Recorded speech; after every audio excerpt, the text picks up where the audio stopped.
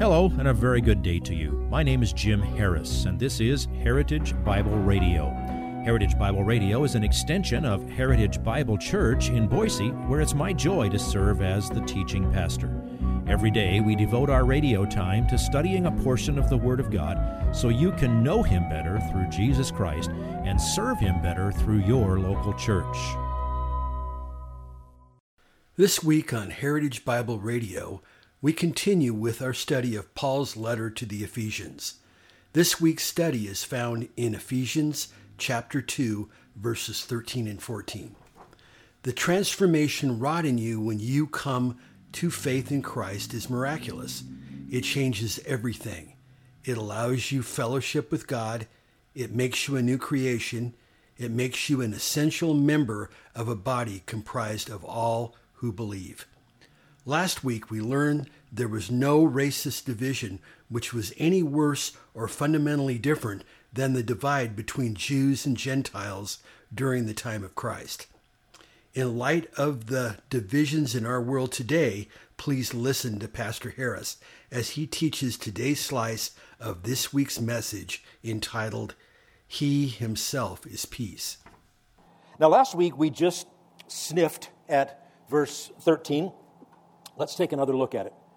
Paul says, "But now, in Christ, you who formerly were far off have been brought near by the blood of Christ."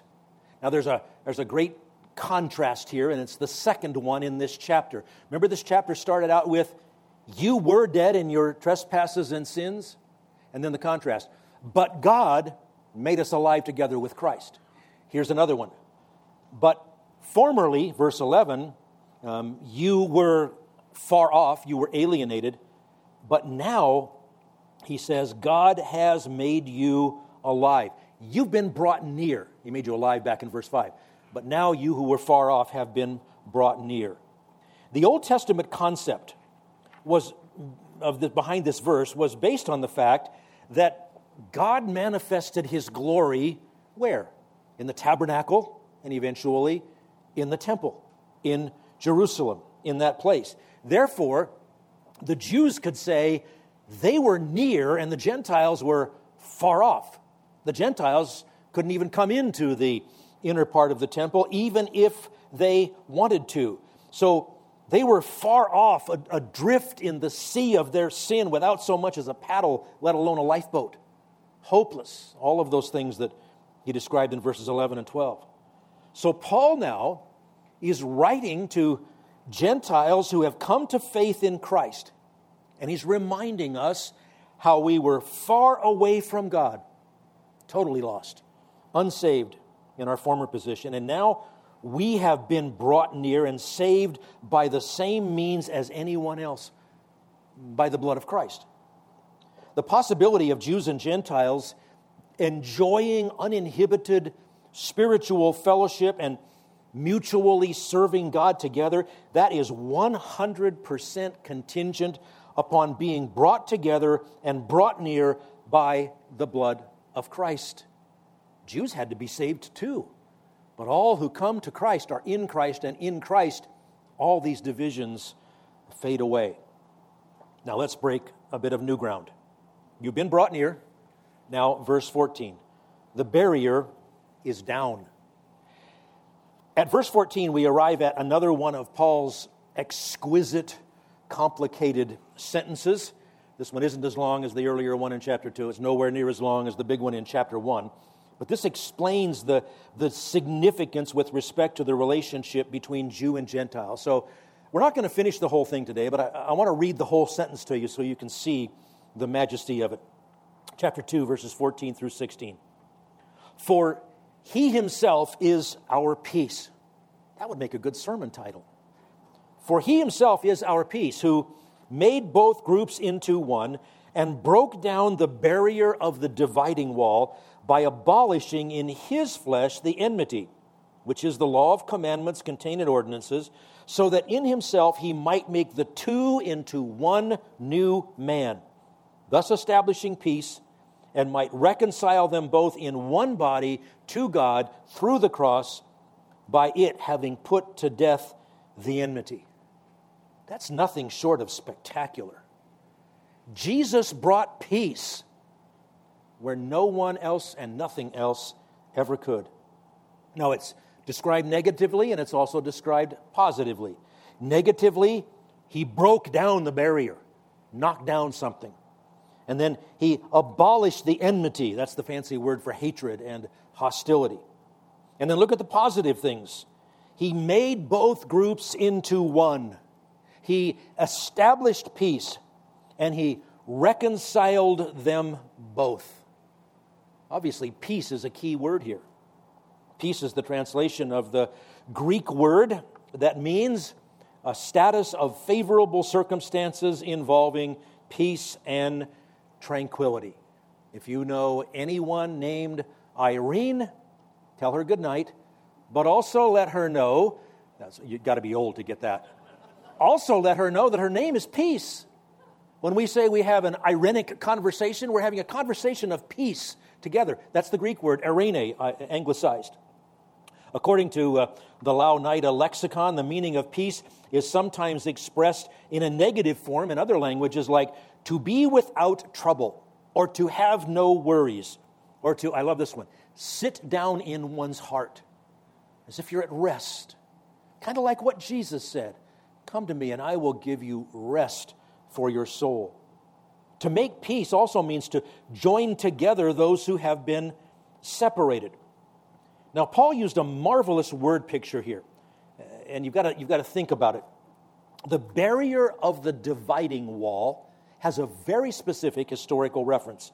It refers to the wall that separated the court of the Gentiles from the holy place within the temple.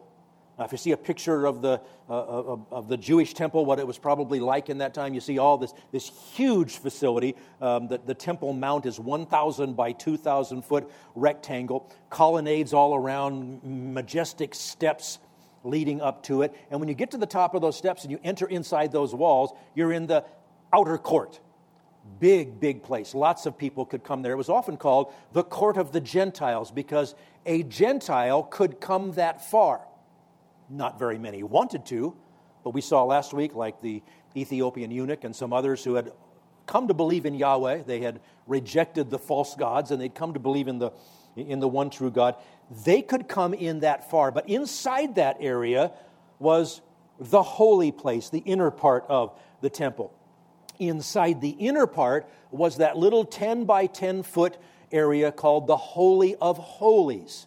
And inside that was the Ark of the Covenant. That was the area that was covered by that veil, that no one could go past that veil except the high priest one day a year on the Day of Atonement after a huge succession of exactly the right sacrifices for all the right things, and it be done all on the right time. But if you came into that outer court of the Gentiles and you came up to the entrance to the holy place, there was a sign there.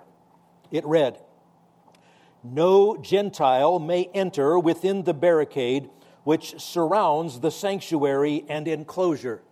Anyone who is caught doing so will have himself to blame for his ensuing death." God loves you. Welcome to Israel. I think that last part was probably not on the sign. It was a literal barrier. It was the dividing wall.